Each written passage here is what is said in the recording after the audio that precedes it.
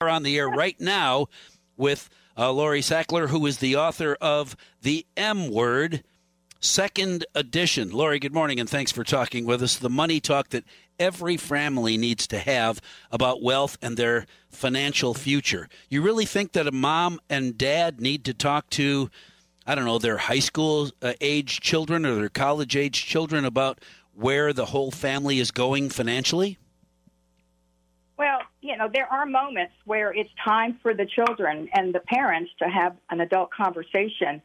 And, it's helpful to have those conversations before there's an emergency in the situation where somebody's either sick or there's an accident or a pending, surgery. So, this book is really about the importance of having family conversations around money during different life transitions. And when parents get older and they're going to be more vulnerable over time, it's important for them to engage with their adult children. And I try to provide a framework in which people can have those productive conversations with successful outcomes. Sure. Very, very important to have that conversation. It didn't happen for an awful lot of people, not like me, for instance. I knew that when dad or mom said, hey, on vacation this summer, we're going to grandma's house.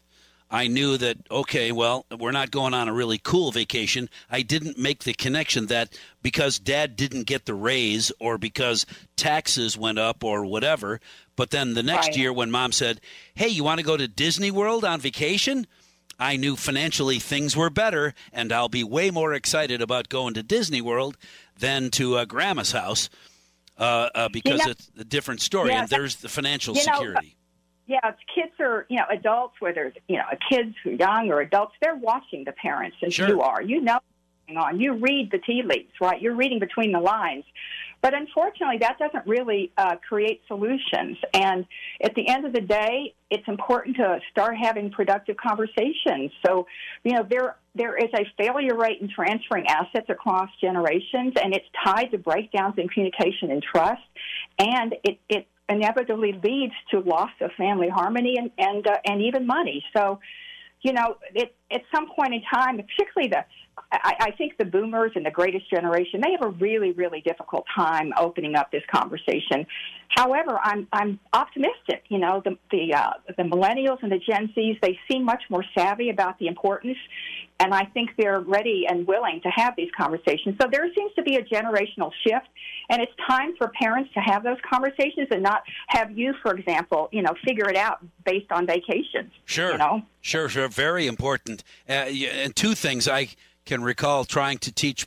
I have three sons, trying to teach the first one to get a real job, that putting away a little money even if it's a small amount, compound interest is going to make you wealthy later on, buddy. Even if you're only putting $20 a month into an account, just let it accrue till forever, and that's going to be good. I didn't have financial arguments with my sisters until both of my parents were dead, and they were fighting over mom and dad's assets.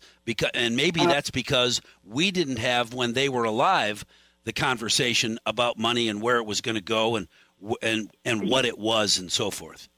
Yeah, well, first of all, I commend you for encouraging your son to put monies away early because, yes, the compounding effect is quite enormous, and they're teaching them life skills. When it comes to, families fighting over estates, it is so common. And it's because people don't have these conversations in advance. You need to the parents need to let the kids know, what roles they're going to play and be prepared when the time comes. And if there's disagreement about these roles, then have those conversations in advance. And, communication and dialogue is the key here. And, I often find that, this is the reason why I wrote the book. It's just not happening. People are avoiding the topic because it's a taboo, and it's really hard to get started. Well, what kind of roadblocks get in the way of keeping families from that kind of financial communication? The reasons are varied, and there are a lot of them. It could be the roles that family members play that have created distrust and control issues. It could be gender issues, marriage politics, family history, age. even the language that people use. And what I try to explain is it's really important that you figure out what are the factors that are interfering with your family having these conversations. And then, create a repeatable process, figure it out, prepare for the talk, and it's a thoughtful process. It's just not get started. I liken it to having preparing for a job interview or a very important presentation at the office. I mean, this is a consequential conversation, and it's loaded with emotion, right? So you have to prepare, and I think my 5-step process really will help people do that. And I got to go, so I want to cover the book, the M word, the money talk every family needs to have about wealth and their financial future. It's the second edition. Is it available everywhere, Lori? Well, you know what? It's available in bookstores, but I would just go to Amazon. It's the easiest way.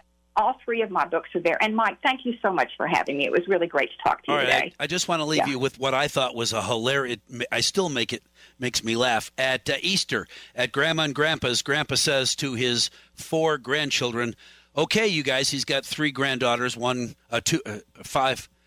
granddaughters, 2 grandsons. Okay, you guys, I have some money. I have some chores. Who wants to do some chores for some money? And 3 out of the 4 said, me. The 4th ran off to the laundry room and started crying. When Mom went into the laundry room to find out why he was crying, his answer was, I just want some money. I don't want to have to do chores. Okay. Well, there's usually some type of work involved with money. Yeah.